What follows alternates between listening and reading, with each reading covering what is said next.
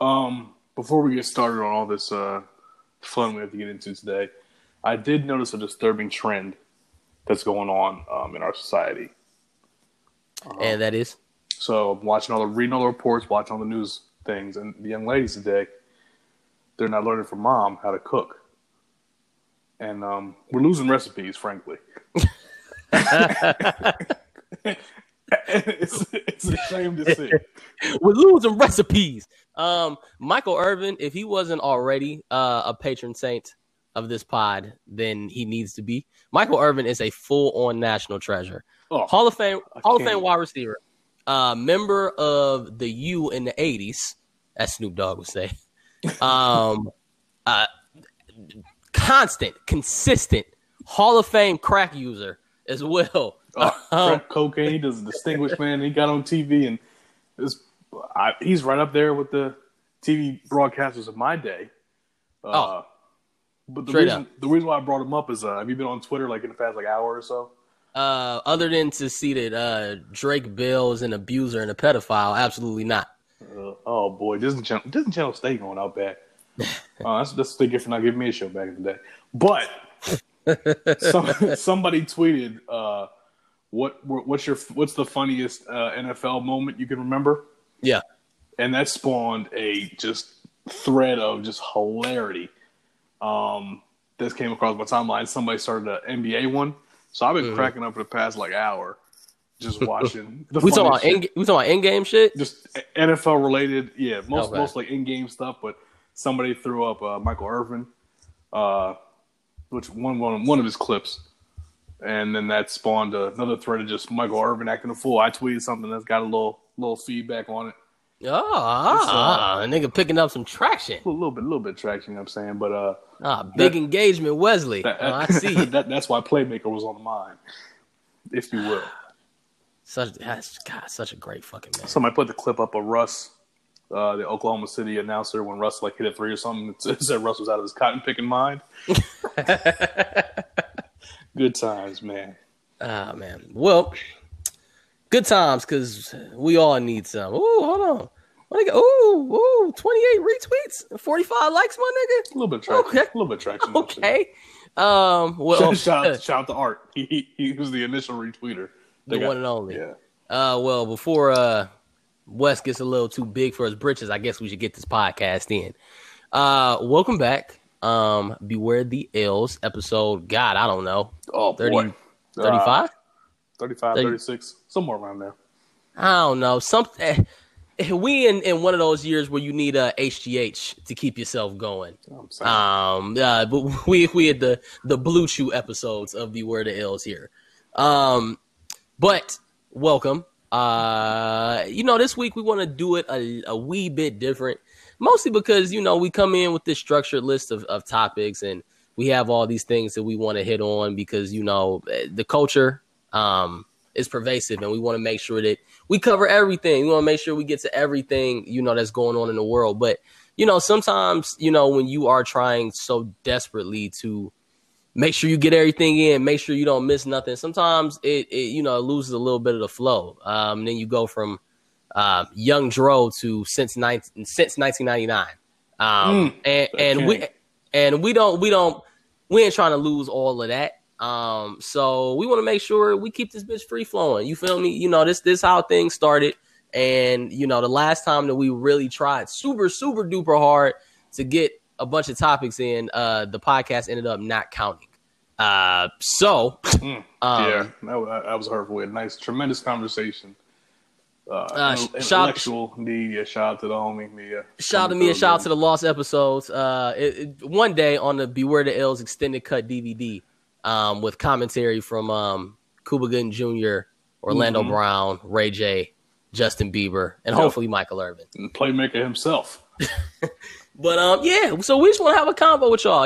It's a fucking pandemic. We don't nobody need niggas speaking at them in sonnets and beautiful structured poetry. Fuck all that.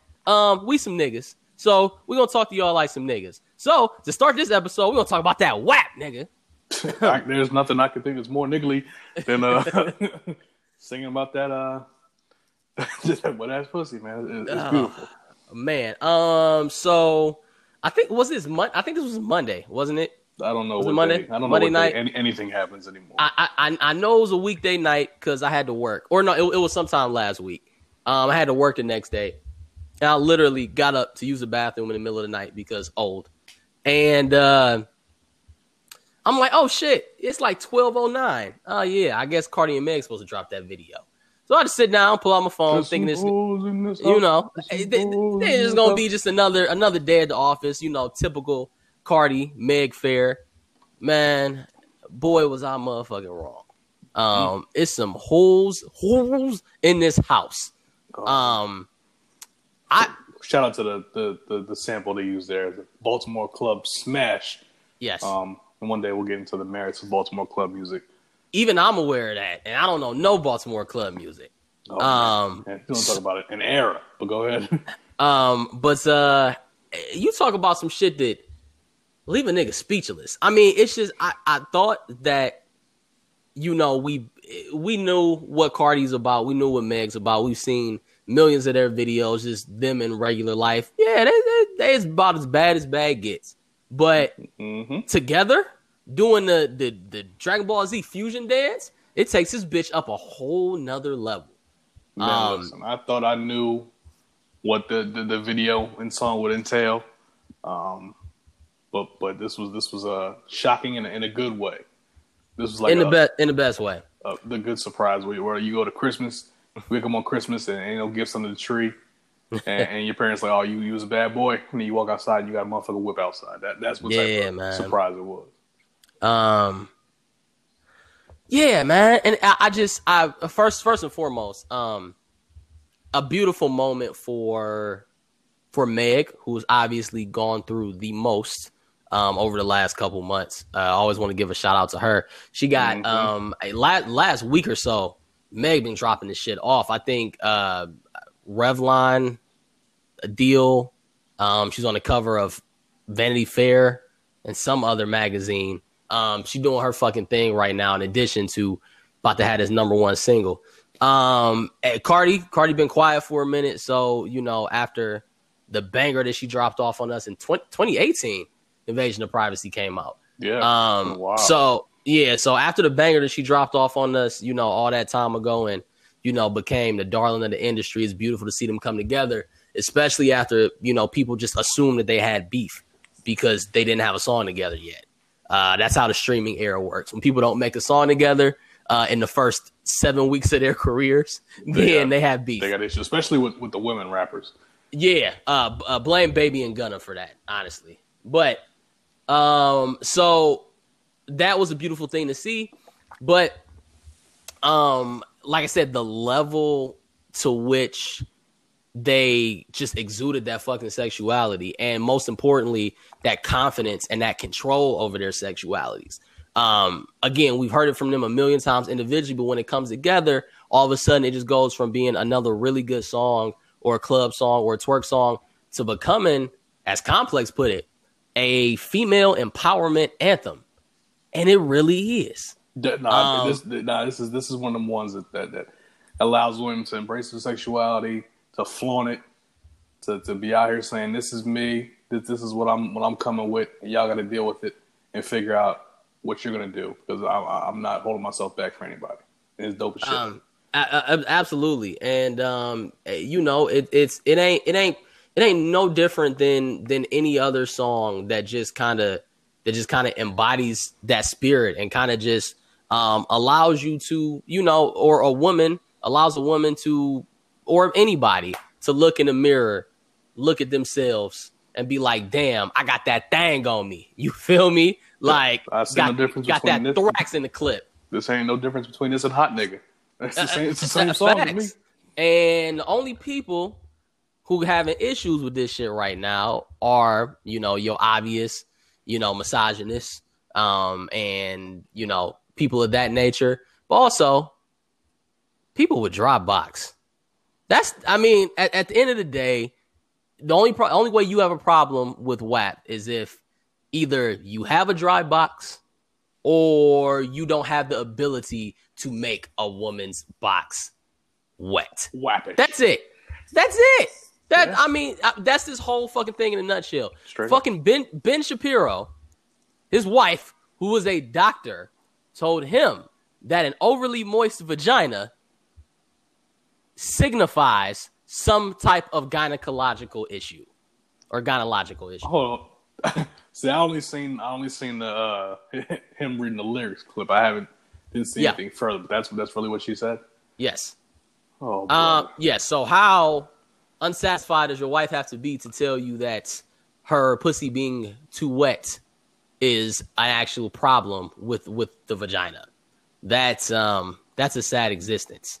Oh boy, Meryl got to put the hands on him for real now. That's embarrassing. But yeah, I mean, you seeing a lot of people, especially a lot of men, all over social media talking about songs like WAP is what's wrong with, society today. With losing recipes, acting like WAP is the downfall of, the black family and the downfall of quality women in America. And the one that really kind of triggered the fuck out of me was old ass CeeLo. CeeLo has a song called Closet Freak. Man. That song is disgusting. CeeLo, and I quote, "A lot of music today is very unfortunate and disappointing on a personal and moral level. There was once a time when we were savvy enough to code certain things. We'd express to those it meant the style." I'm drunk, excuse me. But now music is seamless and sheer savagery. Sheer savagery. Savagery. And it's just, to me, it is incredible. And it was some other nigga on Twitter, just some random Twitter nigga that was in his car ranting about this shit for minutes and minutes. So I got a daughter. Like, nigga, shut up. I don't care. Like, it's your job as a parent to not only make sure that your daughter ain't listening to this, but make sure she's not listening to Future either. As much as we love Future on this pod, that's the thing. Go ahead. I was gonna say that's the thing. That's what's disappointing to me, is especially to see the guys in general being mad at this, but like rappers like CeeLo and other rappers who are known to make music or associate with niggas who make music. Some of those vile, disgusting rap imagery, like the type of imagery that elicits and all that shit that they make, and they don't seem to have an issue with it when it's guys saying this shit. But now that we have women stepping out and making a song like this, it becomes a sudden issue. And that hypocrisy is corny as fuck, dog. Like, for real. Yeah. I mean, at the end of the day, and I think Dragonfly Jones very eloquently kind of summed all this shit up when he was talking about it. And, because I think there was a guy in his comments trying to treat WAP like this was, 2 Live Crew in 1991. Listen, 2 Live Crew got banned. Like, they were not allowed to sell records in the United States. This shit right now, WAP ain't got, to me, it ain't got nothing on not only shit from back then, it ain't got nothing on our girl from the 30s. What's her name? I forget her name, but I know exactly what you're talking about. She was wild, especially for her time of day, yeah. It ain't got nothing on a lot of shit from R&B from the late 90s. Well, we talking t-shirt and panties type shit. And listen, Adina Howard, a queen. Listen, Adina Howard would have Meg and Cardi hiding under the bed with her lyrics. Okay. It ain't got even nothing on nigga 2000s Wayne, Trina. Bro, you can point to example after example from different eras of shit that quote unquote pushed the boundary of sexuality and lyrics. So this is nothing more than an example of what we're doing today, and I'm like I said, I'm really just disappointed that men and rappers or people are having this big fucking drawn out issue with this shit when it's not an issue at all. Motherfucker's a slap. Like, that's it. I mean, at the end of the day, it's like, man, especially, I know it's a little different, in a pandemic, but like, under normal circumstances, you going out to the club, that, that's like, niggas saying, he got a big dick and knows how to use it. That's like saying, oh, I don't want to hear that. That shit is poisoning the youth, blah, blah, blah. Listen, when that shit go off in a party, nigga, that's it. You catch some twerk to that shit, you are taking her home. That's it. I'm saying, yo, when this shit when everything opens back up Y'all acting disgusted. Everybody's acting disgusted right now. I don't want to see y'all get no type of twerk. I want y'all standing in your little section. I don't want to see y'all wandering on the dance floor when this shit comes on. Because this shit is going to... You drink that Clase Azul all by yourself. All by your goddamn self. Because this shit is going to ring the fuck off once everything opens. I might just go out. I might find a place that's open this weekend and go out just so I can hear it. You know what I'm saying? I might risk the Rona for some WAP. Shit. Some Wappington. Shout out to also our boy, the perennial light skin power ranking top contender, Adrian. Happy belated, nigga. We miss EXO very, very much. Oh man, watching them clips, man. Yeah, one day. One day, if you once y'all governor get himself correct. Oh my god, man, don't get me started. Anyway, but yeah, man, and it's just, it's so corny, just in general, that anytime a woman is feeling empowered and feeling in charge of herself and feeling confident, it's always a nigga that got to try to shoot it down, whether subtly or overtly. You feel me? Either it's some, some CeeLo type shit or some Ben Shapiro type shit, or it's some hating on the low shit. How many people did you see on Twitter that was talking about, oh, that shit ain't even that hard. I don't know why y'all getting so hyped up over it. Man, that bitch go. Fuck out of here, bruh. So, I mean, it's at the end of the day, man, like, we as a people, bruh, there are so many large hurdles that we need to get over, when it comes to colorism, when it comes to sexism, when it comes to misogyny, when it comes to, anti LGBTQ homophobia, all that type shit. But man, if y'all niggas, bro, can't sit here and big up two quality fucking female artists who are at the top of their games, who are at the top of the industry, if y'all can't show them a little bit of love and respect what the fuck they doing, then what the fuck are we doing? Facts. I mean, I don't know, bro. Like, it's just we don't, the hypocrisy, man, all the shit that niggas talk about, they want to do, and all the change that niggas want to make. This shit is a part of it. So, Meg, Cardi, you keep putting them WAPs on niggas. Offset, I guess, or whatever. Megan, I'm available. I know you're going through some things. I'm going through some things too, baby. Holla at your boy. Y'all keep putting a WAP on niggas. Women everywhere, y'all keep putting a WAP on niggas. And niggas, when a WAP gets put on you, you ain't about to be talking none of that CeeLo shit.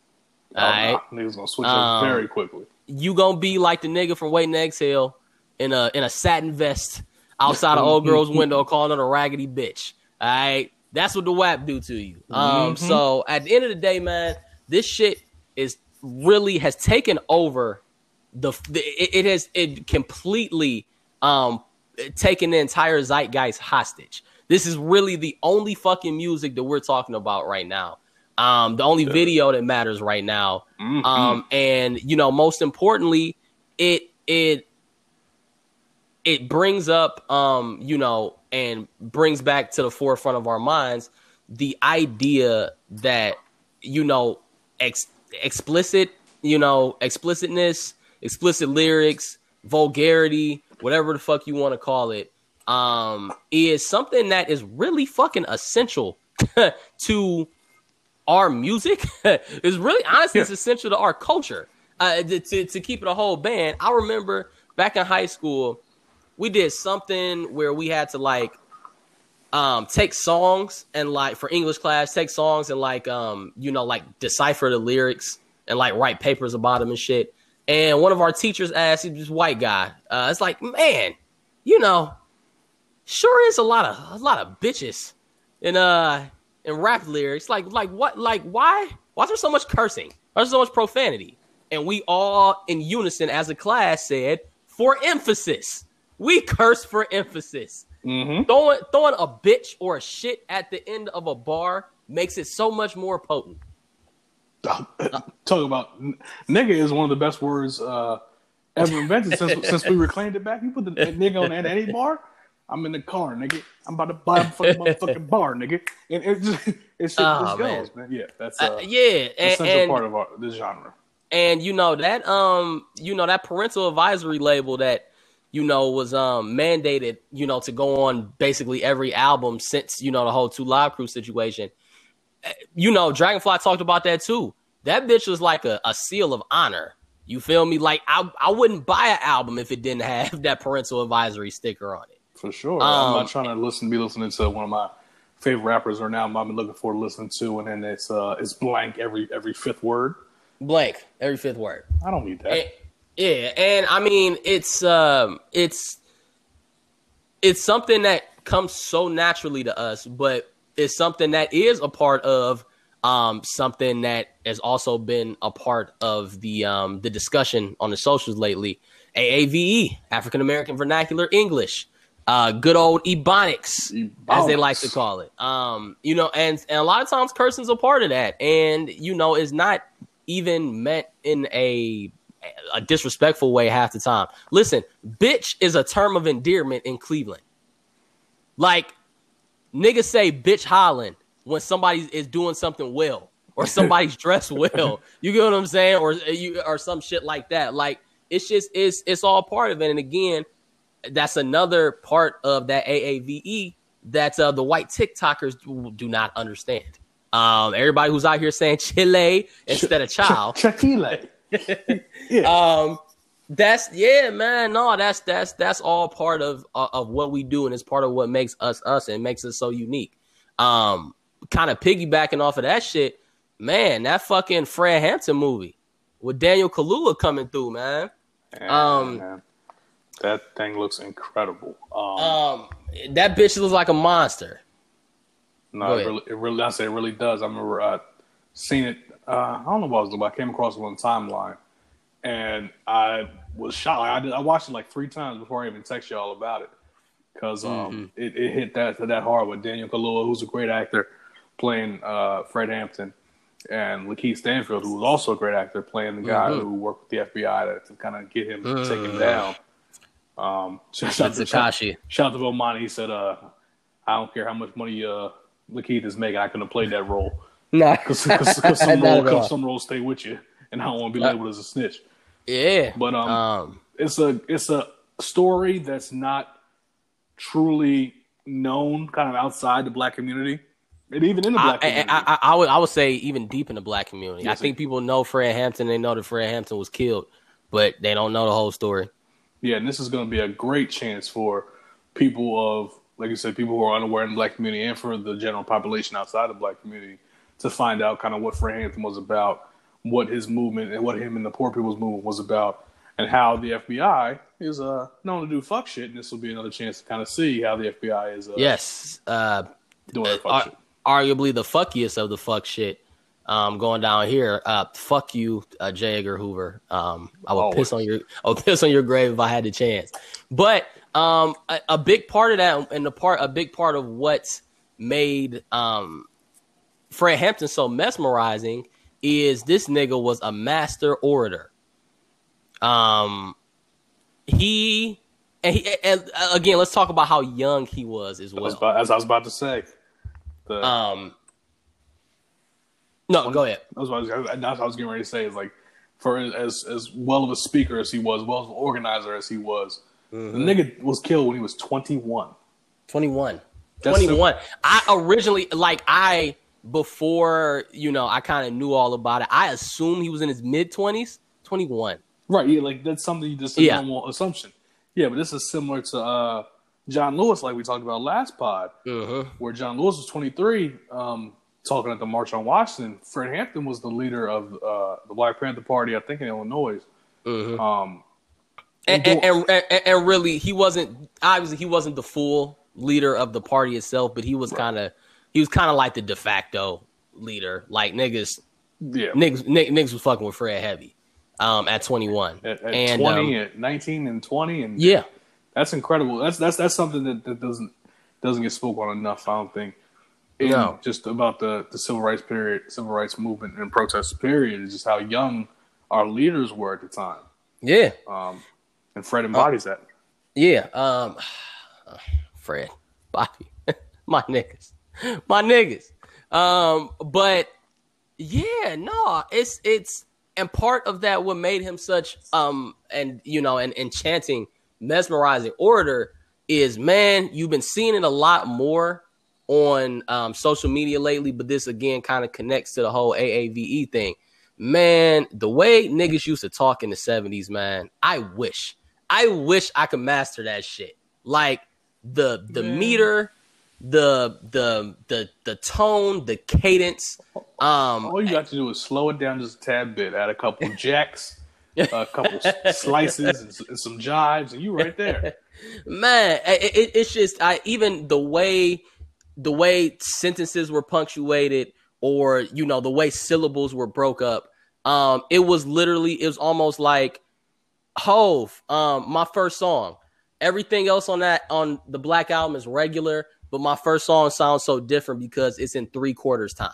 So instead of putting 4 beats into every bar or 4 stress syllables in every bar, he's only putting 3 into every bar. And that's why it sounds so different. That's why his flow sounds so almost off rhythm, but so off rhythm that it's pleasing. You feel me? And that was the cadence of choice back then. And it literally made it so you were hanging on every word. Even though Obama doesn't talk exactly like that, he employs some of those same language principles in his public speaking, which is why Obama is arguably the greatest public speaker that we've ever seen. So it's and it all ties in. He talked about a little bit in the Five Bloods too, if y'all got a chance to see that. But this is why we are who the fuck we are. This is why we get so mad when we see people not only using but misusing, incorrectly using our slang, our language that we created, that we literally lived and breathed by, that were a part of our existence, and honestly key to our existence as well. Right. That's not just a show for the internet when you're trying to be cool or something. Facts. It's kind of how we talk, how we communicate, how we go about our daily lives. And it's like, I'm fucked up to see it's being used to get these likes and loops and retweets. You know what I mean? Yeah, man. It's just another thing to be mad about towards white people. The list is ever drawn. We talked about Tim Anderson only being 78 on the show. It's just so many fucking oppressions. That's a macro aggression. That's not a microaggression. You're disrespecting Negroes on the show. Ridiculous. So obviously make sure y'all go and check that out. That's again, Wes and I were talking, and that might be something that's worth going to see in the theater, even right now. No, I'm definitely going to once it releases. I'm definitely gonna see that in theater. I'm gonna get my mask and my beret, and it's lit. Man, but also, not just that, but take this time, man. Take this time to research the Black Panthers, man. Take this time to understand what the fuck they were about. Take this time to understand why they were organized in the first place. Literally to protect people, to protect neighborhoods against the supposed, law enforcement and politicians that were supposed to be, protecting the neighborhood themselves. Look up their points. Look up their plan. Look up the creation of the free lunch program. So many things that still to this day, reverberate throughout all of America, not just Black America, America in general. Niggas, all these anti-maskers want to talk about the right to bear arms. Them was the first niggas walking through the streets with straps, openly. You feel me? So definitely beautiful time. Shout out Lakeith Stanfield, shout out Daniel Kaluuya, who was not somebody that I expected to play Fred Hampton. But after seeing him and especially hearing him, understanding, man, that an actor of his caliber could be just about fucking anybody. Man, and he's British, which is British niggas can do whatever the fuck they want to taking our jobs on the big screen. They can do whatever the fuck they want to. They really do be taking our jobs, and they truthfully do not give a fuck neither. All these niggas British. Ain't the nigga from Snowfall British? British as shit, dog. That's fucked up. So man. When I decided to play Franklin in the Snowfall in Los Angeles, really, anytime you see an actor you like, that nigga is British. Denzel from Liverpool,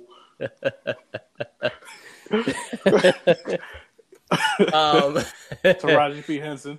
Yeah. She was the international transfer student to Howard. They sent a nigga from DC out to Belfast. So there you go. Wild times we live in, bro. But yes. No, I was gonna say. So WAP. Getting back to WAP. WAP was the kind of big musical thing last week. Yes. We had another big. We had WAP. Well, speaking of, shout out to Official Ice. He said we need the WAP One Blood style remix. Oh, fact. With everybody. He said no Rhapsody, no name. Oh man. I think Art said I can't wait to hear Rhapsody's response to WAP. Yeah. Yeah. the mega remix with City Girls with Sweetie. Young M.A. No. You know what? No. I don't want to hear Sweetie on it because I would like to hear her make a song that does not have a sample in it. This song has a challenge. Sample. This is right in her lane. You know she can't do it. I don't know why you wishing stuff that you know people can't do. You just sick of you. But so there's another pretty big musical event that we saw last week, and that was the Versus. Bobby versus me. Guwap versus Jesus. That's right. Pretty big deal. You held up your end of the bargain this time. And you know what's crazy, nigga? The niggas in the room said I lost. That's insanity. There was a lot of chicanery. That's not the word I'm looking for. There's a lot of coonery going on. Not only did they say I lost, but they said it was 10-7-3. No, I had it. Where'd I have it? Thank you, sir. I had it you had like 12-8. It was at least 12-8. I think 12-8, 13-7. Depending on. And listen, it was a fight. Me and Bobby was throwing fucking haymakers. Shout out to Bob, man. That was fun. Bobby was really leading. Fun. Bobby was leading for a good portion. That second 10, man. I say that last 6-7. Yeah, you start running it off, and Bob left some shit on the table too. He did, and some people in the room thought that as well. But I think the problem was with the judge, and everybody was drunk. Niggas had a handle of Honey Jack. I heard. Yeah, shout out to everybody that was in the room for the battle. But what I was trying to argue was that, man, when you do a fucking versus battle, man, like we had a whole format and everything. That shit, it's about how you feel capturing that moment. Like who won that round? Who played the better song? Who had the better response? Who was more strategic? So even though when I was playing songs and I was, counterpunching Bobby coming out of my B-Hop Philly shell, even though I was playing shit and the room was fucking with my shit harder, JR decided at the end to go back and have everybody choose each song, like song by song. First round, so-and-so versus so-and-so. So when you do it like that, niggas gonna forget that feeling that they had, and then they're just gonna end up picking whatever song they like more in general. Right. And Now, so that's the kind of thing you need to, when we look at these verses, that's the kind of thing we need to figure out. You either got to go in completely objective and say what was a bigger song, or you got to go in saying, hey, I'm going to judge it based on what song I fuck with more.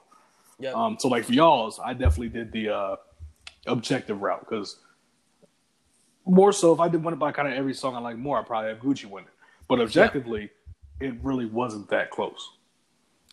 Thank you, sir. And you told me I won. A lot of other people told me won. People who was Team Gucci all the way down told me that I won, but the niggas in that room said I lost. So after you botched Hove, after you let JR keep it close with you with Hove, I had my doubts, but you came through. Thank you. Put on a performance well worth Kent Lane. So I could have sworn I've seen the lane, the bowling alley around the corner when you was playing your shit. We gonna start Mason. We gonna be Mason. We gonna start Mason. Did you ever? Well, we'll get fucking we free flowing. I got tear gassed at college fest. That shit was not fun. Did you get tear gassed? I was gone by then. Oh no! Well, I didn't get the full blast, but like it was throwing it, and I caught it was like a gust of wind blew a bunch of it near me. That shit was terrible. Yeah, no, I left right before. I feel like John Lewis now. Shout to Wes the Freedom Fighter. Where's Abernathy? I left right before all the Coney shit started going down. So I was out there all day. I think we left at the same time. So we was out there 7-something in the morning. And we got down there, and I had to do that party that night. That was the first party I ever DJ'd. Was College Fest night. And so I left. I was like, I need a nap. And nigga, I'm talking 5 minutes after I left, I'm hearing police raid, tornado, dystopian sirens. I'm seeing the gas coming out. I'm like, what's going on here? Dog, that shit got cracking. I could have sworn we were in Kabul. I thought that we that's crazy. We all turned to insurgents on U.S. territory. Oh my God. Yeah, man. Yeah, but I don't even know how we got there. But yeah, so the other verses, aside from Bobby and Austin doing the Gucci Jeezy jump, was Titty 2 Chainz versus Rick the Biggest Boss we've ever seen thus far, the world's most famous correctional officer. Yes. Yeah, just about. I'm trying to think. Probably him and Porn Stash. Porn Stash. My man with Darius baby daddy with one leg. Oh my God, the nigga from How to Get Away with Murder. Yeah. Didn't watch that, but this was one of the heavier verses that we've seen as far as names go. That shit was a slugfest. Again, it was very beautiful because all these verses are about nostalgia. I mean, you can try to spin it however you want. Oh, this is about hip hop. This is about celebrating this, celebrating that, about having a good time. It's all nostalgia. Yep. So it's like, for me specifically, we romanticize that time period very much. We think it was one of the greatest periods of party music, and we'll stack up 2012, 2013, 2014 against damn near any time. Mm-hmm. And them niggas back that up. It like the timeline was together. The people that we were in school with were in unison. People who I haven't talked to in forever. Shout out to Dro, man. Shout out Dro. Shout out Big Dro. Shout out to Big Dro. We got big plans coming for the gang a little later, but we'll do that at some point in the future. Yeah, all of that. Big plans. Big things. And it was like it was a time capsule, man. Like you really felt like it was 2013, spring 2013, and you were in Robar's living room with a big jug of Rossi, chilling with your posse. With my posse, And they were truly a part of some of the biggest records, the biggest party records that we've ever heard, that we've ever experienced. I said during the battle with Bobby, you want to talk about R.I.P., which I don't think 2 Chainz even played. Nope. That era was ridiculous. That era was prime Chief Keef. That era was, Juicy J. Pop that. Juicy J, prime Juicy J. That era was prime French Montana. That Drake. Era was Drake still was cooking. So prime K Stylist. Future. Future, of course. Prime. This was probably HGH Miami era Michael Montana. It was, and despite all them songs, man, R.I.P. I think was a top 5 party song of that time. It again based off of being there and that feeling that went through the room when R.I.P. played. Same thing, Rich as Fuck. Same thing, Crack. Same thing. I like them strippers. Yeah, I love them strippers. Same thing. I mean, just again, and Chainz was letting them hoes fly. No lies. Everything, man. And Ross coming back. Fuck with me, you know I got it. Coming back with his pop that's coming back. He didn't play. I got that Justin Bieber, please believe it. But that hurt me. But I coped. But now Ross, that's and looking at that's kind of the difference between the two is that Ross got his start. Well, Ross was on a lot longer than Chainz was on. They did kind of come out similarly around the same time. Yeah, but kind of careers didn't take off. Yeah, Chainz didn't pop back up until much later in the game, and Ross kind of had those years on him, in which he was putting out just incredible projects, incredible pieces of work, and that kind of showed the separation in between because of the two. Chainz was really playing shit from his era, the more recent era, and Ross had shit from early Ross to very recent Ross. Yeah. Also, can we for a second just take a second to acknowledge the Rick Ross, Lex Luger era? I really don't think people give that time period enough love. Like niggas love Teflon Don, but like if you think about what them two niggas did together on that album, I can't think of too many better rapper producer combos of the 2000s and 2010s. Listen, brother, I'm checking I'm trying to run this Twitter search real quick, but I consistently have said that Lex Luger is one of the greatest producers of all time who doesn't get his just due. Yeah, because he disappeared. It's a fact, but this nigga changed the entire era and sound, or not era. He changed the entire sound of music for an era. Just didn't really build off that. The way niggas look at Tay Keith now, the way niggas looked at Mike Will a couple years ago, the way that niggas looked at DJ Mustard in, 13, 14, 15, that's what Lex Luger was. Waka Flocka is on my Mount Rushmore of trap niggas because of Lex Luger and only Lex Luger. Lex was a monster, man. Lex brought the trap sound that permeates through every song you hear today into the fucking game. And Lex doesn't get his credit. Like when I see producer lists get made, Lex, I rarely see Lex mentioned, and then that's a shame because that nigga is a monster. And we talk about trap music. I think we've kind of tried to break it down and decipher it a little bit on this pod. We talk about trap music. Trap music started as more of a genre than a sound, right? Music was niggas talking about drugs. That's what trap music was. There was no particular style or sound to it. It was just, hey, if you were a nigga that sold drugs and you talk about it, you're a trap nigga. Lex Luger made it into a tangible thing. He made it into a sound that you can feel. He made it into a sound that became the blueprint for the entire first half of the 2010s. Future would have undoubtedly ended up being Future in some extent, but man, that sound really jump-started his career as well. And for somebody who was really done making beats after like 2011, he really only 2012 when making hip hop beats. I know one of his later projects was my favorite Juicy J mixtape, Rubber Band Business 2. Yes. I think that might have been 12, 13. Somewhere in there. But somewhere in there, no later than like 2013 or so. Yeah, man. Because he fell from grace. And he's popped up recently. Like he did a mixtape with Currency 3 years ago. Yeah.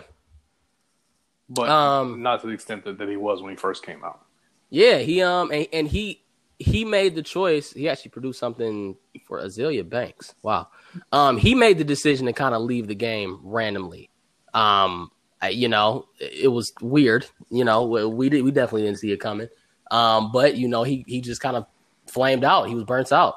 In that time period, it looks like 2010, 2011 was really his two main years. I mean, the nigga gave you Hard in the Paint, BMF, Ham, Hustle Hard, Grocery Party, Platinum, a.k.a. Lap Dance. That way, a round of applause, 9-piece. I'm talking 8 balls. Yes, sir. Bake Sale, a few years later for Wiz. A lot of shit for Juice Man. A lot of shit for 2 Chainz. Obviously, all the aforementioned shit for Flocka. A track for Kibo Gotti, most importantly. There you go. But yeah, like when I said like he did Rubber Business too, Juicy J wasn't popping until he kind of came back on that sound and took that off and completely ran with that shit. Some shit for Soulja Boy. Nigga did Lights Out off There's No Competition too. One of my favorite songs on there. Shit off the Well Dones. He was just speaking of, man. You want to talk about Well Dones? The time Tiger had some actual decent respect as a he rapper. Was respected. It was ridiculous. Yeah. It was a wild time in life. You think right now it's a simulation? Oh man, please. I told you niggas were requesting and play. Niggas was down. I downloaded multiple Tiger mixtapes multiple Tyga mixtapes. Some of the biggest songs to get off in the party were "Don't Drop That Thuntata" and "Snapbacks and Tattoos." Okay, it was rough. All right, rough times. I hated snapbacks and tattoos, even in the time. It's only worse. Go ahead. But either way, we got sidetracked. But again, just a tremendous time, and Ross, I think, just had a few too many in the clip. Honestly, he was bullshitting. I had him down. I had Chains up until the last 5 or so songs, where Ross kind of reeled off 4 out of the last 5. Ended up winning for me. But, man, Chains really hung in there until he played Big Bank. That was not expected at all. This might have been the first one I actually wrote down all the songs and, like, scored it that way. Mm-hmm. And I didn't have it that I had it 13-7 Ross. But there were a few kind of debatable rounds. I would say, though, 8 out of the first 10 were all preference. It all depended on what you like more. It wasn't really too many definitives. Hey, this song was that much better, that much greater than this. No. There wasn't any, there wasn't a whole bunch of saying, okay, I don't know why you this song is unbeatable. There wasn't a whole lot of automatic points in this battle. There were a few, but this wasn't one of the battles we've seen where it's completely lopsided. This was going in, I think I had it, I want to say like 12-8. I think I had it somewhere around where I actually scored it. Mm-hmm. But that's no disrespect to Chains, because Chains literally... The showman. Ever the showman. Tremendous showman. Brought out the strippers using face masks and participating in social distancing. There you go. Tremendous example to our society of how to enjoy yourself whilst employing safe protocols and behaviors. Also, he gave us new song with Wayne, which you can ignore the Wayne part, but boy, am I a sucker for a 90s sample and a big band. Mm-hmm. And that's what's it called? I can't remember what it's called. Moneymaker. Yes, it is called Moneymaker. Take that, Luda. You ain't deserve that. You stole T.I.'s Grammy, son of a bitch. But yeah, so 2 Chainz still giving us heat in 2020, and it is amazing to believe that he's been around for 15 years. We know he's old, but old as shit. He's been around for 15 years. He's been 2 Chainz for almost a decade. I remember when he first became 2 Chainz. Mm-hmm. Codeine Cowboy. Codeine Cowboy. I'm a cowboy. I think he was still Tit then. He was Tit. He was Tit, yeah. So True was the first. Because right before True Religion dropped, he was still going by like Titty Boy 2 Chainz in parentheses. Yeah. He called himself Titty 2 Chainz a lot on the Codeine Cowboy mixtape. Yes, he did. That was the beginning of the change. But yeah, no, and it was another celebration. It took you back in time. It galvanizes. It brought everybody together, just as so many of these verses have done. But what it also displayed is 2 Chainz has as many hits, has more hits than most people's favorite rappers. Mm-hmm. 2 Chainz is probably. He may be top 5 or 6 in terms of how many hits he has right now. And Rick Ross is a different breed. When that nigga gave us shit like Aston Martin music and that Devil in a New Dress verse, which is one of the greatest features of all time, if you ask me. That's one of the features where that's Ross's song. I mean, yeah. It is now. That's one where instances you see where the feature artist completely takes the song over and it's now his song.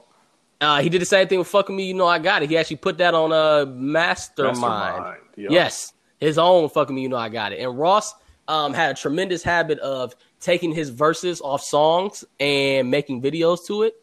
Another one, Make It Rain, freestyle with Wale. Chef's Kiss. Mm-hmm. Hard in the Paint, which I mentioned a couple pods ago. That you had never heard, but another one, shout Lex Luger once again. So overall, man, we talked about it all the time. We love 2 Chainz. Tawheed Epps is our motherfucking nigga. We've named our group chat after him multiple times. And Rick Ross, never nobody's favorite, but as consistent as they fucking get. Yeah, this was a proper showing, kind of where their levels and where they stand. Ross is essentially, I put him, he's a legend. They're both legends in their own respect. I put Ross kind of in that second tier underneath like the heavy hitters like your Jays and everybody else. He's on that second tier of MCs, and Chainz is right there on the top tier of MCs with hits and that type of era of sound. It was a great show for great celebration for both of them. I'm waiting on French Montana, who needs to be in one sometime soon. He had one already. Did he? Mm-hmm. It wasn't an official one, was it? Wasn't really an official one. This was in the infancy of the quarantine. Yeah. He had one with He Who Shall Not Be Named. You remember that? Oh yeah, he did. Mm-hmm. I want a real versus though. Yeah, he deserves that spotlight. No, he really does. I seen a clip of, I think it was Tim and Swizz talking about the one they have potentially lined up as one of the bigger ones yet. And it's about time that niggas have finally walked up Mount Olympus, knocked on the double doors, and have asked Soulja Boy to be in it. Because I'm telling y'all, is Soulja Boy versus Bow Wow happening? No, they didn't say who it was. They just alluded to it being one of the biggest ones yet. But I'm saying if you're saying it's got to be one of the biggest ones yet, which means you got to get one of the biggest versus artists yet. And that nigga DeAndre Way, listen, 20 songs. Shit. We actually had a Soulja Boy battle in the works, so we may have to get that one off quick. But I'm at the fly out for that one because I need all that. I need Soulja Boy right there. Listen, we talked about it. There are not too many niggas in the game. They got 20 songs that are better than fucking Soulja Boy. Soulja Boy is washing a lot of niggas' favorite rappers. A lot of your favorites. In a verse about Big Sean, out of here. Who? All right. Like it's Janae stands a better chance than that nigga. Facts. It very well could be ugly. I just hope Tim and Swizz have been excellent with the matchmaking for these verses. So I have complete faith that they'll get the right people in the room. Yeah, I'm saying I'm looking forward to it. No matter who it is, I'm gonna watch it, and I think this shit needs to kind of continue once quarantine and shit is kind of over as well. Because I love the format. I love the presentation of us getting two artists together, just playing some hits, man. And this is I think it should kind of eventually once we kind of runs this course of people battling concerts. Oh, concert, man! Listen. A concert where you got niggas going back to back, song for song. Mm-hmm. Oh man! But it's gotta be a concert like we seen on Twitter. Everybody's got their little box. Man, them social distance concert looks quite lit. I mean, I've been wanting that at festivals for the longest anyway. Man, listen, as many fights as I almost got into at festivals, man, on some bullshit. I would love nothing more than my little space and my bottle of Alizé. Speaking of bottles of Alizé, your favorite pandering politician is on her way to the White House. Ooh-wee, shuck and jive. Get on down and presidents. Oh, man. Kamala Harris, ladies and gentlemen, is Joe Biden's pick for VP. And I want to... It's Stephen A. voice. I want to make myself very clear. Okay. I said the same thing on Twitter. Am I happy or excited about this ticket? Hell fucking no. No to the no. RIP to that guy. Oh damn. Yeah. Joe Biden, we know who the fuck Gummy Joe is. All right. At this point, we don't even need to talk about it. Kamala Harris, nigga's a cop. So basically, we have an old nigga and a cop, but you know what that is? Better than Trump.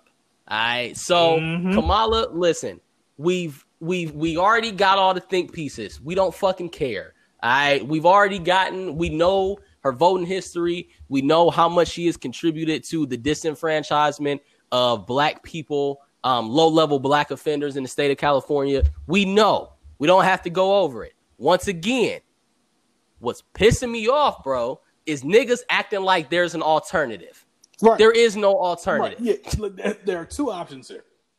There's either vote with a grain of salt and knowing this isn't the perfect tandem that you wanted, or there's vote for the nigga who's in office right now, or there's the third option of not voting at all, which is essentially voting for the nigga that's in office. And we're not happy, but we're not happy about anything in 2020. Don't you understand that? So, yeah, right? You got to be mature enough to put up with not being completely thrilled and appeased by what's going on with the bigger issue. I mean, this nonchalance, the same people, who said that they weren't excited or weren't going to go vote for Hillary in 2016 is that nonchalance and indifference is what led to Trump getting into office, thinking my vote's not going to matter. I don't particularly care, so I'm going to abstain. There is no abstention. That's it. No. These are your choices. And interestingly enough, all the Twitter hoteps have been out in force talking about, oh, y'all going to vote for Kamala? Y'all going to vote for... I have not seen not one individual, famous or obscure, give any type of halfway logical explanation for what they plan to do if they're not going to vote. So what is tell me what the alternative is to not voting for either of them two. Yeah, sure. What are you going to do? Sure, I'll listen to what you got to say if you come through with something logical. Am I going to follow your advice? No, because it's dumb as shit. Because I'm a mature thinking individual that knows there are two options here. One option is going to continue to make this country worse, and the other one could potentially get it better, or at least not allow our country to further devolve into what it is. So I found it ain't listen, y'all, it ain't gonna get no worse. Okay. And at this point, man, it's like, you got all these people talking about, oh, see, that's why we in the position we in now, because y'all don't make people earn y'all votes. Y'all just be going out and voting for whoever just because they Democrat. Blah, blah. The baby just came out and said, you got to be a motherfucking fool to think I ain't going to vote for Kanye. We didn't ask, all right? That's why we like Lil Baby better than you, okay? Fuck out of here. And actual babies now. Now my actual baby's better than Baby. But I found a tweet that kind of encompasses kind of my feelings exactly. Shout out to Rebecca is dope. She said, I have my own feelings about Joe Biden and Kamala Harris. However, they both have my support in the election. My personal feelings are more important than the betterment of this country as a whole. So truly, I hope they win and burn this current administration to the ground. That's it. Point blank period. That's all. That's all this shit comes down to. Like, again, we don't need your think pieces. We don't need, people to fan the flames of abstention, because, again, people love ignoring history and they love manipulating past events, to try to fit their current hotep agendas to basically make themselves sound smart when they really don't know what the fuck they're talking about, and taking advantage of people who don't actually do the fucking research. So at the end of the day, man, like, y'all love talking about, I'm my ancestors. I am the spirit of Fred Hampton. I am the spirit of Stokely Carmichael. Okay, was Stokely Carmichael ever out here telling niggas not to fucking vote because he didn't like the candidates? No. I don't remember seeing that speech. I may have missed it. Granted, I may have missed it, but I can't recall it off the top of my head. And for all the people who have been screaming about fucking change, you got to understand, yes, this system is not just flawed, the system is broken. Yes, this system needs to be dismantled. But in order to dismantle the system, you have to get people in place who can do that. And actively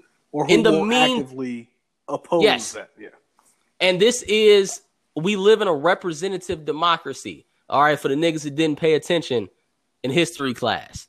We live in a representative democracy. That means we don't get to directly vote on laws and procedures and Supreme Court rulings.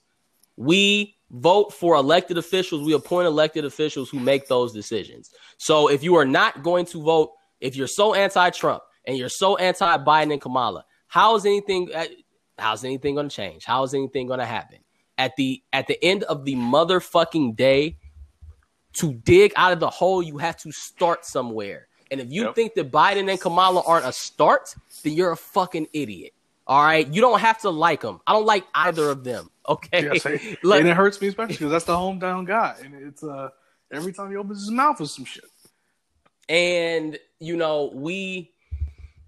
it's really your duty. If you truly want to see change and truly want to are tired of seeing what is happening with this country these past 4 years now, 3.5 years, 4 years, then it's your responsibility to vote against the current party and current administration.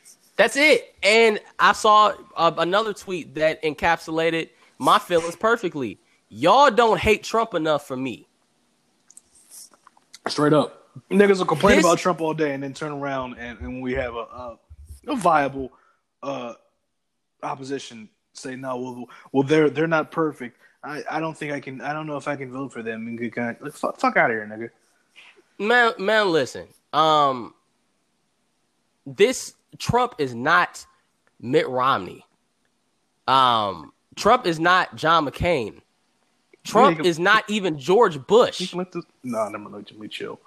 The tequila's hitting. I almost made a very crude John McCain joke. Here we go. This nigga is a different breed of evil. As if niggas even needed to state this or restate this at this point. Right, we've all seen what's going on. And the fact that we're even having this conversation to people who think otherwise is fucking insane. It's fucking insane. And also, something else that, people aren't considering, Kamala Harris she's a panderer. She may be a cop. She's a black woman. She is a woman of color, and this is a very fucking significant moment that I refuse. You're not about to catch me on social media downplaying, disrespecting another black woman who has the potential to do something historic. It goes back to the whole, Megan Thee Stallion thing. I'm not comparing Kamala got that Kamala Harris. Maybe. I'm not comparing Kamala Harris to Megan Thee Stallion, but what I am saying is y'all niggas find every way to either, again, overtly or subtly hate on women in positions of power. And you're not about to catch me doing that. You're not about to catch me downplaying this woman, man. She is doing a tremendous thing and has the potential to be the first, not just black woman, the first woman in the White House. And that is a big fucking deal. And at the end of the day, again, if this was Cory Booker instead of Kamala Harris, y'all wouldn't be talking the same shit that y'all talk about her. Cory Booker got his faults too. He got some of the same faults that she got. Yeah, and I've seen that nigga hoop. He played Dia Samaro, and it wasn't looking pretty. I don't know. Talking about for a nigga that can't hoop like that. And most importantly, man, understand something when it comes to Kamala Harris. And this really, really needs to be stated very clearly and very concisely. She is not Obama. Okay? She is not your hopes and your dreams. Obama was a unicorn. Super unique. Once in a lifetime individual. Our beautiful biracial angel. Not just Obama, but the entire Obama family. Okay. Shout out to Kenya. Yes, sir. This is a man who was caring and consistent in his care from the second that he stepped into public office all the way through his 2 terms in the White House. His voting record, spotless. His civil rights record, spotless. All of that shit. Was he perfect? Absolutely not. No. But he is someone who not only that, but he inspired and galvanized people in a way that we have not seen since FDR.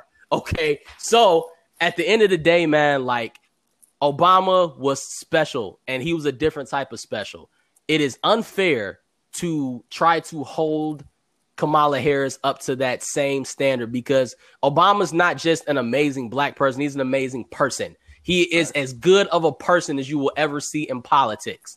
Politicians are the fucking worst. And they can play basketball. That's a big indicator of how good he is. Yes, absolutely. And unlike Cory Booker. So, don't hold Kamala to that standard. That's unfair to Obama. It's unfair to Kamala. And it's unfair to black people as a whole because that's what white people do. White people are comparing Kamala to Obama just because they're black.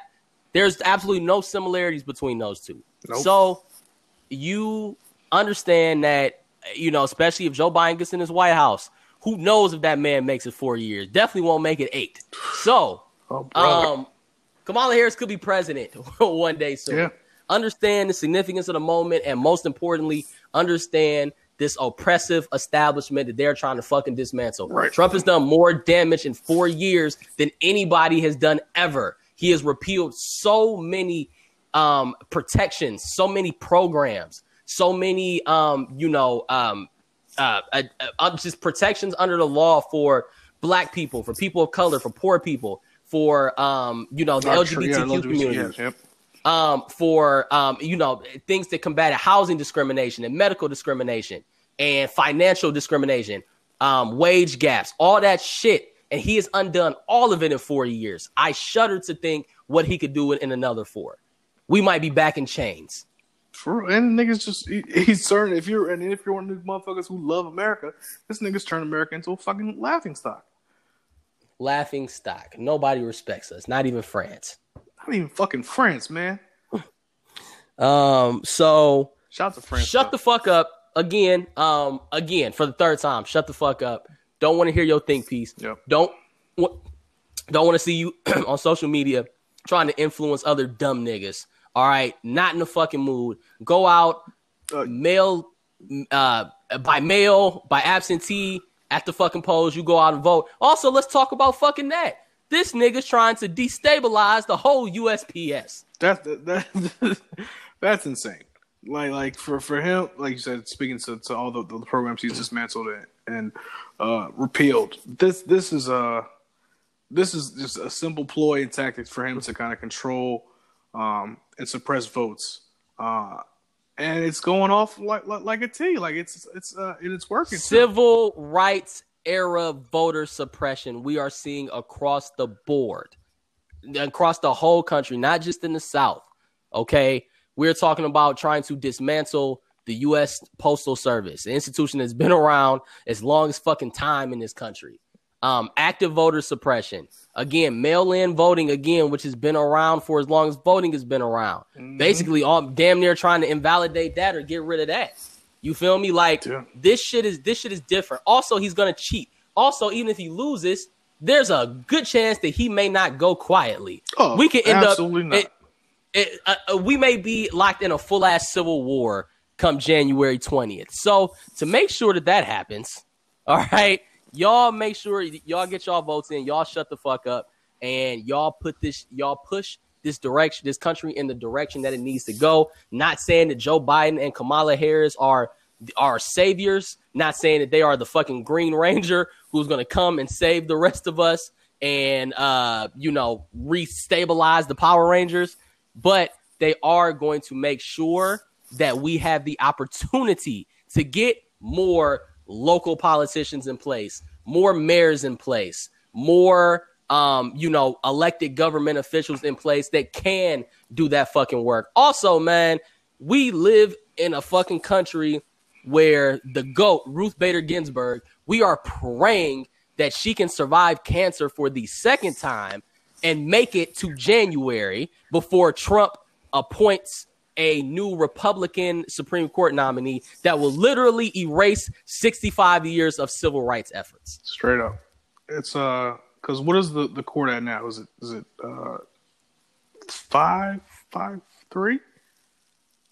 Where's the court at now? I know the conservatives kind of have the edge, but losing RGB John Roberts be kind of flip flopping. I see a little shaky, Bush pointy ass nigga. But yeah, so it essentially boils down to they're not Joe and Kamala aren't the best option, but they're not Trump. You know what I mean? They're not Trump. That's what it boils down to for me. And like you said earlier, support USPS. I was literally on their site earlier this morning, about to buy some merch. They got merch. They got a couple little T-shirts, little hoodies and shit. I might double back, depending on how this tequila hit tonight, and grab some merch to support you. Because I ain't mailing shit. I mean, nah. I mean, you can't just be mailing niggas peanuts. At the end of the day. Peanuts, facts. And I ain't sent the letter since Nam. So shout out to Delroy Lindo. I watch that club team once a day. Good luck to him, man. He's got a big playoff upcoming. We'll see how he does. Beautiful segue because we are niggas, so we watch basketball. And I like the way they dribble up and down the court. Dude, the NBA bubble has been more entertaining and more exciting than anything we could have ever imagined. I don't know why. I think part of me thought that these niggas may just take it easy, or this shit was going to be out here looking like glorified scrimmages. These niggas are playing every game like they're the fucking NBA finals. And I almost think that the lack of fans makes it more pure, because it ain't, with the exception of Devin Booker, you're not seeing that many bad calls, and you get to see these niggas just go out there and play and see, fuck the calls, fuck the home court bias, fuck the fans, because obviously crowd's very influential. Who are the best players on the planet? And it's been clear throughout these past couple weeks that the best player on the planet is T.J. Warren. It's Alex Caruso. And we never would have known that if it wasn't for the bubble. TJ has fallen off completely. He's a bum. The best player on the planet is aside from Alex Caruso, division aside, best player on the planet is Damian Lillard and it's Devin Booker. If there was a bubble MVP, it would be Damian Lillard. I was looking. There was a stat I was looking at earlier comparing him and Book. I think it was Dame was averaging 37 and 9. Book was averaging like 31 and 6 or something like that. But Dame came to the bubble with a mission, man. Like you said. Whoa, hey, a little shaky. You're going in and out. Can't hear nothing you're saying. I don't know what just happened. Yeah. But I was. There's some wolves in this zone. But I was saying, I was looking at a stat and it said Dame was averaging like 37 and 9 since coming to the bubble. I think Book was at like 31 and 6 or something like that. But y'all seen the tweets? Y'all seen the when you came over for Netflix and chill? Dame didn't come down here for no reason. That nigga did not come to play. He ain't come over for no reason, man. And Damian Lillard, man, honestly, my favorite B+ player on the planet, man. I'm telling you, nigga, when you need some clutch jumpers and some regular season games that don't matter, that's your man. Sickening. I mean, I'm talking ISO Joe levels of clutch, my boy. Gosh, man, when he hangs it up with that 2 All-Star games that he was actually chosen to be in, he is going to be he's going to be a great Hall of Fame alternate. I'm telling you, I've had it with the Dame Sunday. You've been in the group chat. And I've kept quiet. I haven't said what I truly felt, but I was saving it for here. Dame has been my favorite point guard in the league for some time. And he did. Sure. Do you buy shoes though? Is he really your favorite point guard if you don't buy shoes? Unless my favorite player is Sam Harachi or Dylan Air Force One.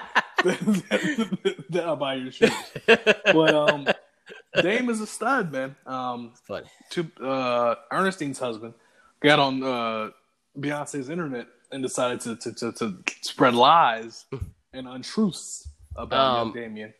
But you just said something about skipping Ernestine. You went out again. Didn't catch it. I don't know what's going on. But I said yes. It's a shame Ernestine's husband got on Beyonce's internet. Yeah. To slander my man Dame. But Dame is by far one of the best players in the NBA. Clear A- player, perhaps even an A. But yeah, in his time in the bubble with his team out of the playoff picture, but has a chance to get in, he's taking his game to another level, and it's incredible to see. Damian Lillard, in all seriousness, he has always been a guy who I really liked.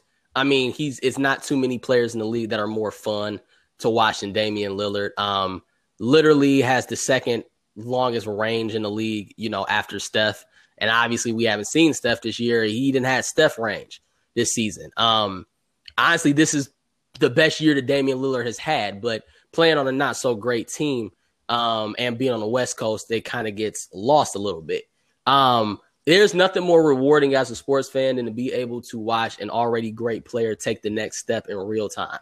And we have had the opportunity to do that and witness that with Dame in the bubble. He's always been very good. Sometimes, bad luck with injuries or, issues with teammates. But you're talking about a guy who has 2 game winners to win playoff series in his career. I don't know anybody else, including the LeBrons and the Kawhis and whatnot, who have that to their resume. And he is someone who has, he really hit his prime. And in the bubble, man, there's nobody better when they're slighted than Dame Lillard. Last 2 games, I think he has, something like 60 points in the fourth quarter. Something ridiculous like that. I know I think it was 112 total in 2 games, which is insane. Just literally unguardable. Talking about pick him up at full court, high school type of shit. And he is taking that next step. And, quite frankly, after, that debacle against Golden State, minus KD last year, he is motivated. He's motivated by the loss to Golden State. He's motivated by the fact that he's only been elected to 1 All-Star team. He's motivated by Pat Bev and PG. What? He's only been voted into 1. He's played in 5 All-Star games. He only got voted into 1, maybe 2. I'm so serious. As a starter? No, period. No, he's been an alternate the past 3 years. Okay. Yeah, well, that's not only 10 people are selected. It's more than 10. It's only 10 people are selected as by the coaches. Everybody or 10 people are selected by the fans. The stars are selected by the fans. Listen, everybody else is named by the coaches. Dame has been an all-star. No. I mean niggas who made the all-star team without somebody getting fucking injured. Yeah. Or replaced. He's been that. Don't make me pull up. He's done it twice. That's not true. That's not true at all. Okay. We'll agree to disagree on here. I'll send you the stats later on. All right. Either way, man. He's motivated by Pat Bev and PG. He's motivated by fuck-ass Skip. He's got literally a planet-sized chip on his shoulder, and he is not somebody that Wes' Lakers want to see in the first round. Not saying that they're going to lose, but it's going to be a hell of a dogfight. Yeah, that's something I've been looking forward to with fear these past week and a half or so because, like I said, Dame's my favorite point guard. I love seeing him go off. But him playing better and them having a chance to make the playoffs to play my favorite team is it's fucking scary because now they're fully healthy. The reason why they're even in the 8C conversation to begin with is that they were hurt in the majority of the year. But now they're almost fully healthy. Dame's playing out of his fucking mind. Melo is back playing incredible. Out of Melo, man. It's gonna be tough, but I saw the NBA kind of dropped a couple bubble rules, or not bubble rules, but some rules regarding guests because right now there are no guests or family in the bubble. It's just team and team personnel. But as teams kind of get eliminated moving forward, teams are going to start allowing some family and friends of the players to enter the bubble. Yes, Jules. So you said it this time. Here we come. I didn't say it this time. LeBron, Mav, Randy, get your boy. I was saying something. I was reading something. The NBA said they're going to allow 4 people per player plus some kids. That don't seem. Oh, it's not safe at all. This is the instance where, because right now, as of this point, the NBA has had 0 cases of corona. Yeah.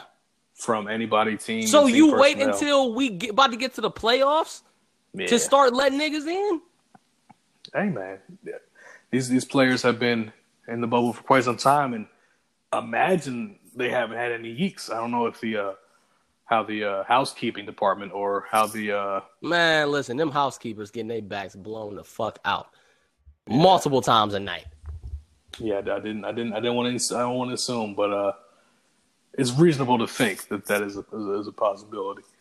But so yeah, the family's coming in. I guess, man, this is gonna be the real test because, like I said, there haven't been any positive tests so far. But now you're bringing in multiple people from all over the country to one confined area. And obviously, I can see families. Y'all talking about close friends. I don't give a fuck. I'm not bringing JR into the bubble. It's not happening.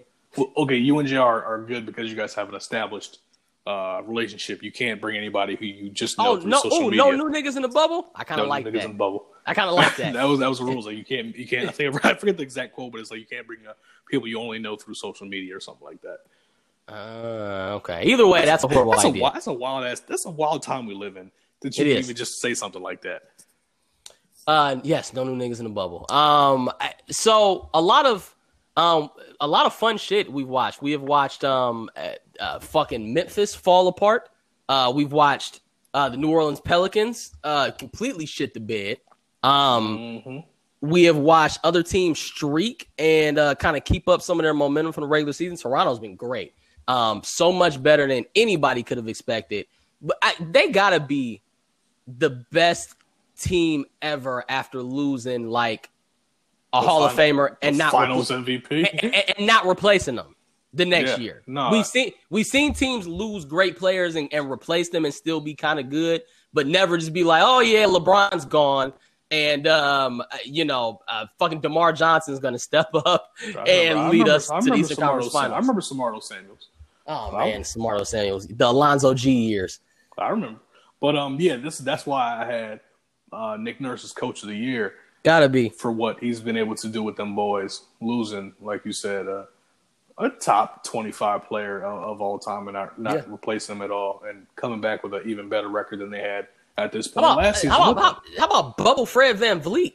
Jesus, these niggas been hooping. He's still not a fresh son having Fred VanVleet, but it's close. That nigga had a son last year in the playoffs and went insane. Yep. Who else going crazy? Yeah, both going crazy. We talked about T.J. Warren. He got locked up by Jimmy Butler, but before that, my goodness, I've always hated T.J. Warren. Never been a fan of him. Never liked his game, but that nigga just decided randomly that he was the best player on his team. The best player on the team with Oladipo and Miles Turner. It's his team now. So, congratulations to you, T.J. Warren. Pretty much. Who else been balling? Oh, my nigga. Luka and Porzingis. Oh, Luka, yeah, they've been. I seen the stat earlier. They were talking about the most point improvement from pre-bubble to bubble, and Porzingis upped this shit by like 11 points. I mean, we all know Porzingis can hoop. He ain't really been healthy fully for the last 2 years, but that nigga, again, as Deezus and Miro called him a unicorn, that nigga is incredible. Alabaster Ewing. Yes, sir. Yeah, watching the game last night, he's catching the ball from 30 feet and just rising up. Not Crazy. Even thinking about it. The ball's I mean, when them niggas get like, a few more sufficient options around them, they gonna be a problem for the next decade.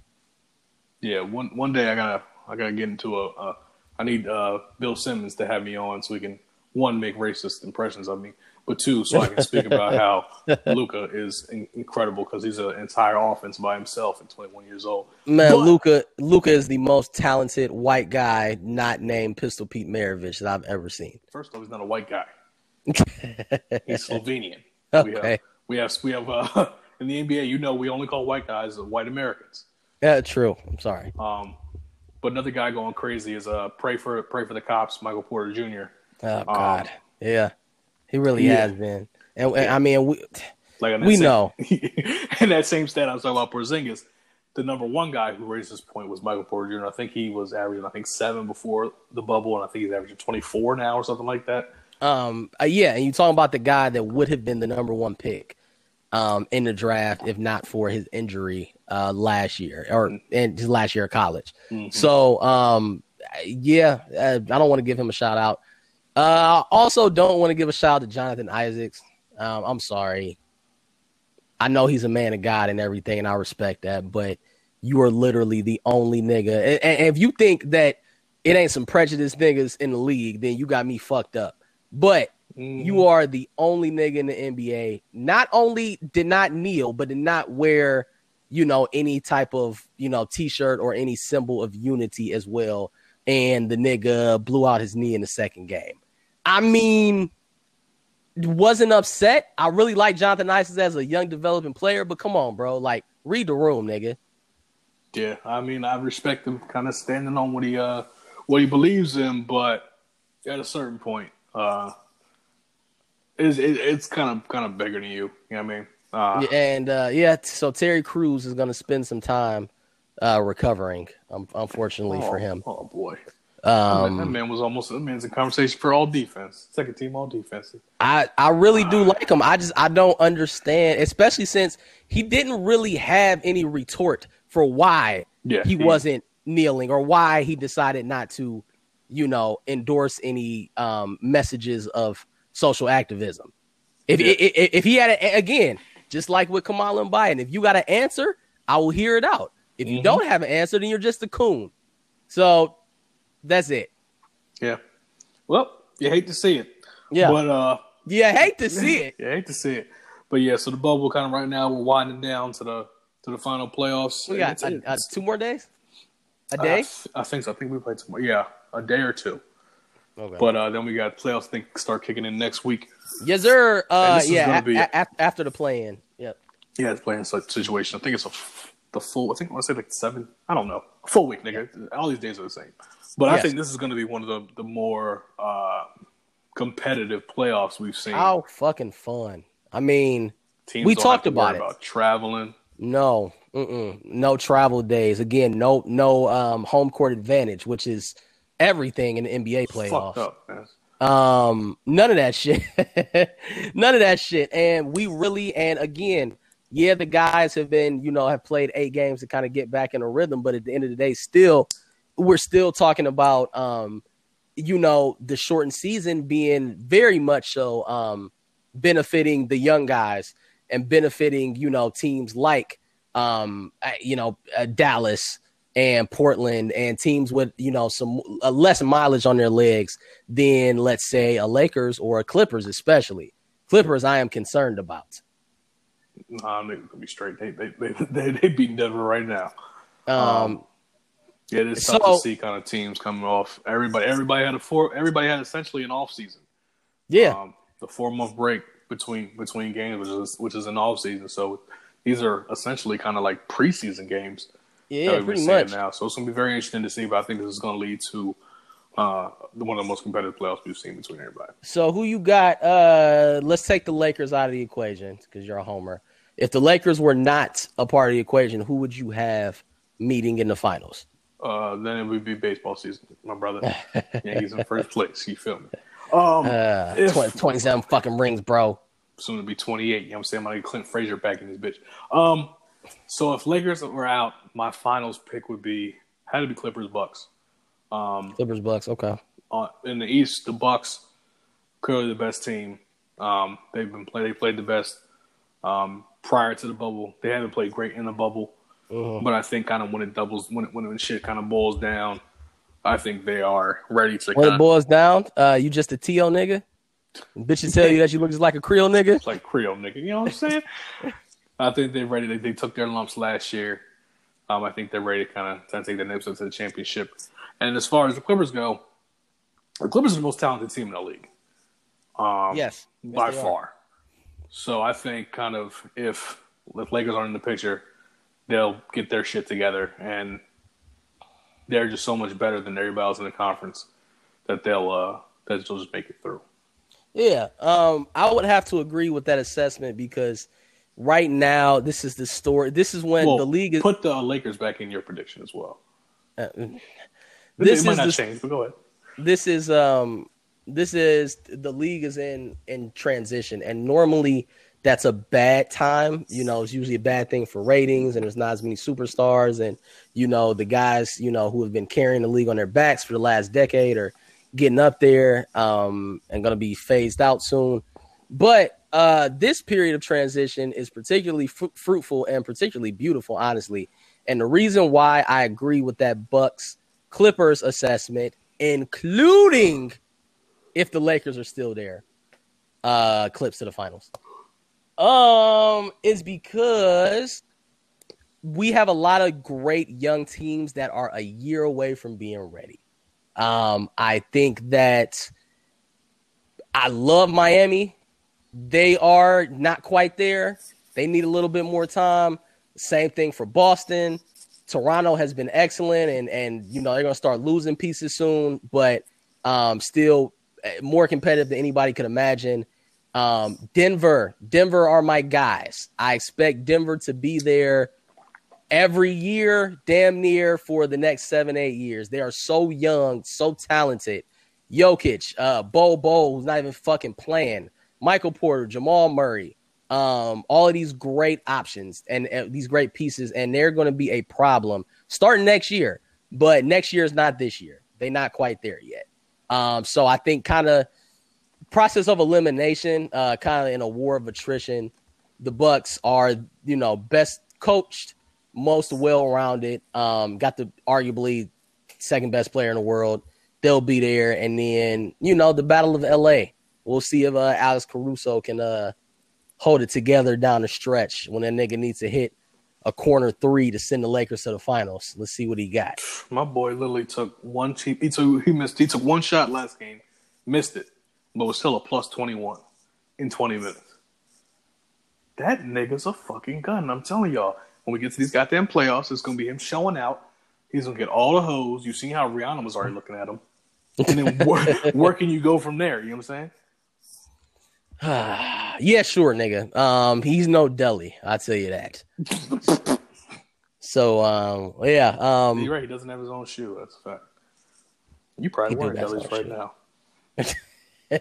Don't ever disrespect me like that. So you and Cole probably match them up together when y'all boy. Nigga, this is my block. On 2K. It's my block. Patch voice. Yeah.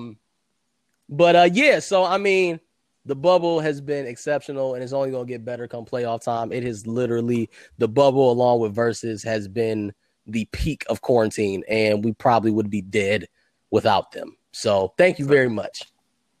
Speaking, and then going right from bubble to which is a sport that's flourishing and doing well, to a sport that's not flourishing and does not look like it's going to go off, is college football. Yeah, not looking too good for college football. So yeah, we've had a lot of different things have come out over the past week. First, it was a good old flashes in the MAC, with MAC play getting canceled, the first Division I FBS conference to schedule or to cancel their season, and then two power conferences yesterday with the Big Ten and the Pac-12 just deciding like, nigga, this shit ain't safe. But then of course you got the good old boys, the ACC and the SEC. That's show you ride. We playing ball down here, boy. Those universities were literally built on the backs of slave labor. You think they give a fuck about a pandemic? You'll find no argument from me. So it's going to be real interesting to see how things get shifted, because I mean, there's not going to be a college football season. The ACC and the SEC aren't going to end up playing either. There's not going to be a college football season. They really want to do the spring ball shit. Ohio State coach Ryan Day wants to start in January, which is nigga, you might as well play now if that's the case. Right. Urban Meyer said it is absolutely, there's no way that's going to happen because you're going to be asking kids to play 2 seasons in a calendar year, which I agree is absolutely outrageous. Insane. That's crazy. But the NCAA basketball is like, nigga, we have a March Madness regardless. So y'all can figure out whatever the fuck y'all want to do. I've seen a lot of talks of a college basketball bubble. I think it's like the 396 college basketball teams and like 48 regional bubbles or something. I didn't see anything about that. Yeah. So nearly 400 teams in, it's like 48 or 56 like different bubbles essentially. Which I guess is cool, but how they gonna go to class? Yeah, you're literally just committing to playing ball, which is essentially what niggas do for the most part anyway. Not at New Jersey Institute of Technology. I don't know, man.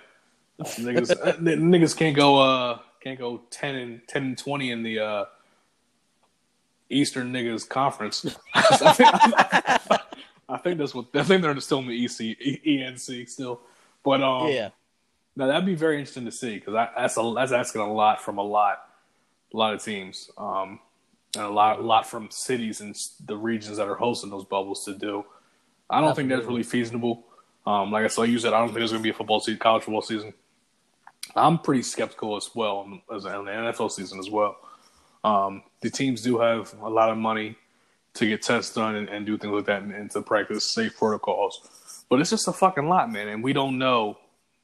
The thing is, like, we don't know about the virus. We don't know the extent that if you get the virus and you beat it, what are the lingering effects? What are the lasting effects that are going to kind of stay with it? We just don't know enough about the virus itself, I think, to kind of safely conduct sports without a bubble to the magnitude that the NBA has got.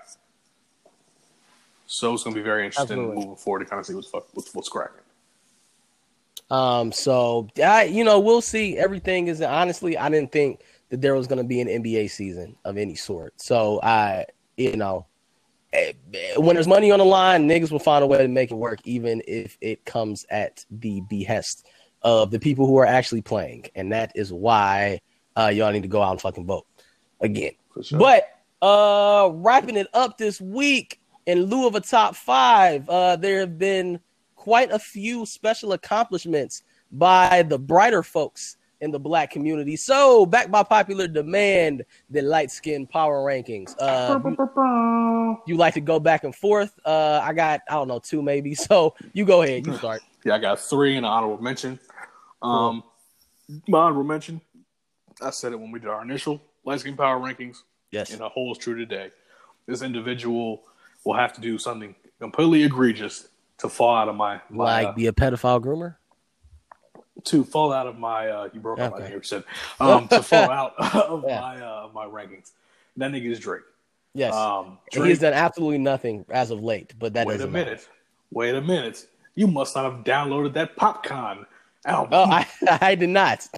So Drake, how much Drake is there on there? 2 songs. Okay. It's him and Popcorn, and then him, Popcorn, and Party Around the Corner. So yeah, he's got 2 songs on the new Popcorn album, which is just enough for me to keep him in my light skin power rankings. There you go.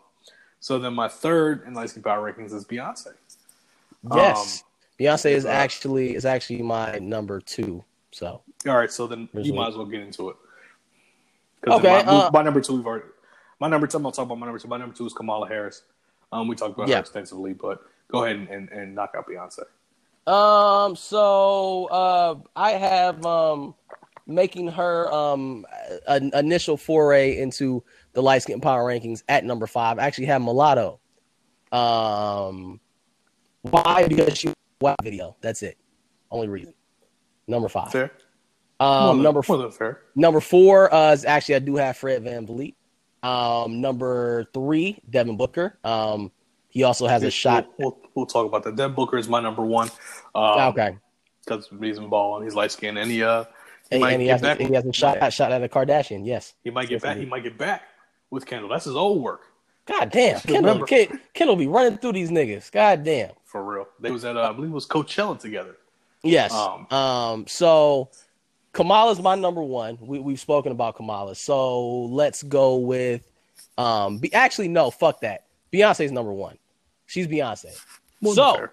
Beyonce is number 1 in my book because she is Beyonce. She was able to produce another child that looks exactly like Blue. And that is an incredible feat. Second, also, in case anything ever goes wrong, she gets a lot of Jay-Z's money. That's cool. But she don't even need that. And she don't even need that. Also, what else? Her mom is fine. Her best friend Kelly Rowland is fine. Her sister's fine. Solange is fine. Just a lot of wins. Speaking of Solange, shout out to her and shout out to Johnson Family Vacation. Yes. It's a great movie. Her, Shad, Cedric, Vanessa. Yeah, but Bow Wow gonna have to pull out the song from the family reunion as his number 20. It's the only way. And that's your quote unquote Prince of the O-Town. Continue. But most importantly, Beyonce released a stunning visual album, Black is King, on Disney Plus, and Disney Plus desperately needs the content. I'm about to unsubscribe to that shit. But a beautiful, absolute. I mean, the imagery so powerful. Speaking of, No Name actually came out and criticized it. And that's when niggas said, "Fuck No Name." All right, enough's enough. No Name. She had a good interview with Deez Samir. I was like, you know what? She might have a point. Yeah. But yeah, again, there were. I saw a lot of criticism, but it was criticism, but it wasn't really criticism. It was just like people was just saying like, I mean, I like it, but I don't like it all like that. Y'all just be hyping up whatever the fuck Beyonce does. Or her depiction of polytheistic, there we go, there's the word, polytheistic deities that us brainwashed niggas kept calling satanic or devilish or demonic, as if we didn't have mostly polytheistic religions before the white Christian invaders came into our homes. So again, you're allowed to be something other than Christian. And just because you're not Christian doesn't mean you worship the devil, black people. So but all in all, Black is King, a beautiful, beautiful, beautiful visual album, which is the accompaniment to the Lion King soundtrack, that was very, very good and was able to bring a lot of those great songs and those great stories to life. Beyonce has never failed a visual in her life. She has never made a bad video. She's never had a bad she's never even had a mediocre video or a mediocre concert.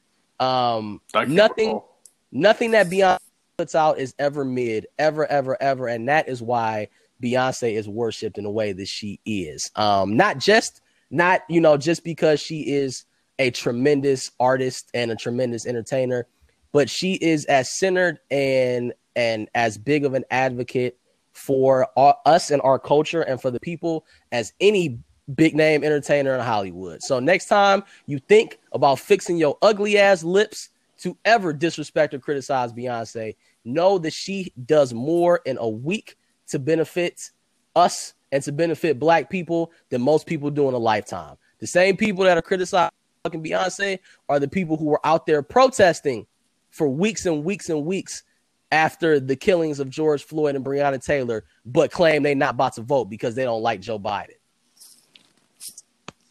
Facts. That's well stated.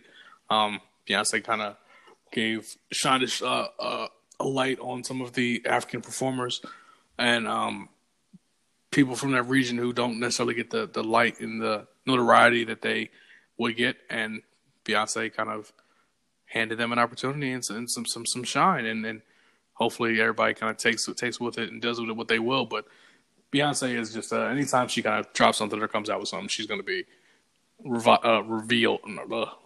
That's not the word I'm looking for. Revered, excuse me, because she deserves it. Like you said, she's a GOAT, and she needs to be treated like such. Period. And that's that on that. Light Skin Power Rankings are back. We back. Be back next week when Wes digs into the most problematic texts in his inbox that he has sent out. So tune in for that one. Oh boy. I wish we could have done this in the past when I was cooling on the quarantine. Now shit's getting ready to open. I'm messing up. Don't worry, we'll get you a bottle of Alizé. You will open right the fuck up. I had a bottle of Alizé for what was it? Oh, the Snoop and DMX versus you are a rat. I literally said I was I had to go grab, but I think I was getting a bottle of wine from the store, and I was like, you know what? It's a versus tonight. What's some '90s shit? And then I heard the ringing voice of Tupac Amaru Shakur. Excuse me. I heard KC. Alizé. I said, let me go get some Alizé. Shout out to KC caught him on an episode of Moesha, which that's another story for another day. Yeah. Man, that's a little problematic. And not saying that like you can't watch it or you can't play it. I just mean that it was certain shit on there that just didn't read. And this ain't got nothing to do with being a PC warrior or being cancel culture or not enjoying shit. Them niggas called Kim fat every fucking episode. Every episode. Every character. Everybody called Kim fat. Especially during the first season, she was small as shit. Waste on nothing. Also, Moesha was just very disagreeable. She was terrible towards D, who was a wonderful woman, by the way. And this is kept a lot of us shows that we loved growing up. They don't hold up the same, man. And again, it's not because not being able to enjoy shit. I can still enjoy a Corey Holcomb stand up from time to time. but boy. It's more about the fact of like, bro, like in hindsight, like this shit don't make sense. There was a whole episode where on her 16th birthday, Frank, first of all, a terrible person. Frank's the worst. Frank bought her a brand new car, bought her a drop top Saturn, and she literally said, "I don't want it because I can't see myself in it." Her parents bought her a brand new car on her 16th birthday, and she said, "I can't see myself in it. I don't want it. I'd rather have a Jeep. Can you take it back?" And as ridiculous as that was, strike 1, 2, 3, and 4, it was even more ridiculous that they actually spent the entire episode trying to convince her to take the car. To be fair, you whooping a Saturn? At 16, I'm whipping any brand new car that my people's paid for. Nah, nigga. You know what I'm saying? I'm putting my foot down. I need to ride in style, my nigga. I ain't trying to have people look at me and say, "Oh, that nigga's in a Planet." Yeah. So, nah, I'm playing. Nah, it's something you take with open arms. Set of wheels. And that was a whole 30 minutes where she actually said, "Oh, okay, so if I can go out and buy a car, if I can buy a Jeep that has the same car note as the Saturn, will you take the Saturn back and then put the Jeep on your insurance?" Be like, nigga, what world is this? If my parents bought me a new car and I said I didn't want it, I'm not getting anything new for the rest of my life. I'm not getting food. I'm not getting clothes. Like, black parents never in a million fucking years will ever go along with that shit. Much less actually try to convince her to keep it. Nah. If you don't want it, cool, nigga. You on the bus. So you better link with your boys. So I'm going to pick you up. That's that. So, man. I was never big on Moesha. I only watched it for a little while. I never kind of delved into it fully. I was big on Moesha, man. Well, most depressingly, man. In the first, I think 3 episodes or 4 episodes, we had obviously Andale, Yvette Wilson, R.I.P. Hakeem, Lamont Bentley, R.I.P. We also had a couple of sightings of Merlin Santana, aka Romeo, R.I.P., and Bernie Mac, all in the first 4 or 5 episodes. That's a shame. That's tough. But I will be ready for when Girlfriends hits Netflix. Best believe. Shout out to Netflix for getting the UPN on. Yes, sir. Very, very big. Bring back the WB frog to the masses. It's great that a lot of these. Yeah, we getting Big Crip Arnez back. Are we? On Crip? Yeah, 1-on-1. Let's go, Michael. Let's go, Michael Jackson. It's dope. Netflix is actually kind of tapping into this market because one thing Negroes will watch old shows. So this is you talking to a nigga that ran through Smart Guy in about 4 or 5 days when Disney Plus came out. Oh no, sis, El Nino's coming.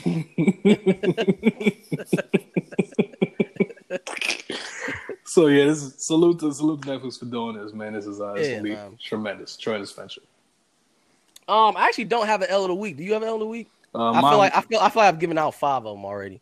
Mine was the Lakers because we got to play Dame and them. But before we get out of here, I do want to just give a quick shout out to some prayers to those who were affected by the explosions in Beirut. Those who were affected by the explosions in Baltimore. Yeah. I saw that there was a volcano eruption in Indonesia.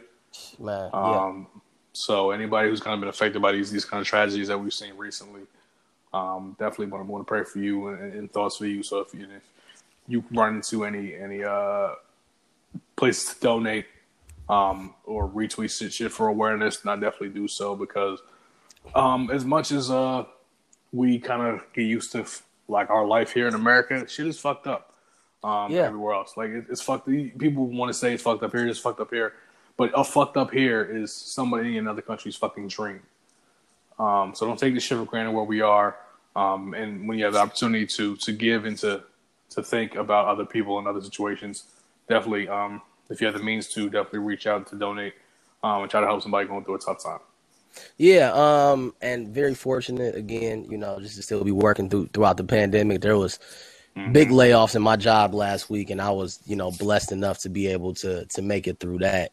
So, nice. Again, it's just it's hard right now, and again, it's just another stark reminder that even during the pandemic, life is still happening. That Beirut explosion was one of the most flukish shits you will ever see in your life. A warehouse full of explosive materials stored improperly, like a firework warehouse or some bullshit, and it leveled half the city. Over 300,000 people homeless, thousands and thousands of people dead, an economy that was already in the dumps having their main, the main factor in their economy, which is imports, destroyed because their port was destroyed. And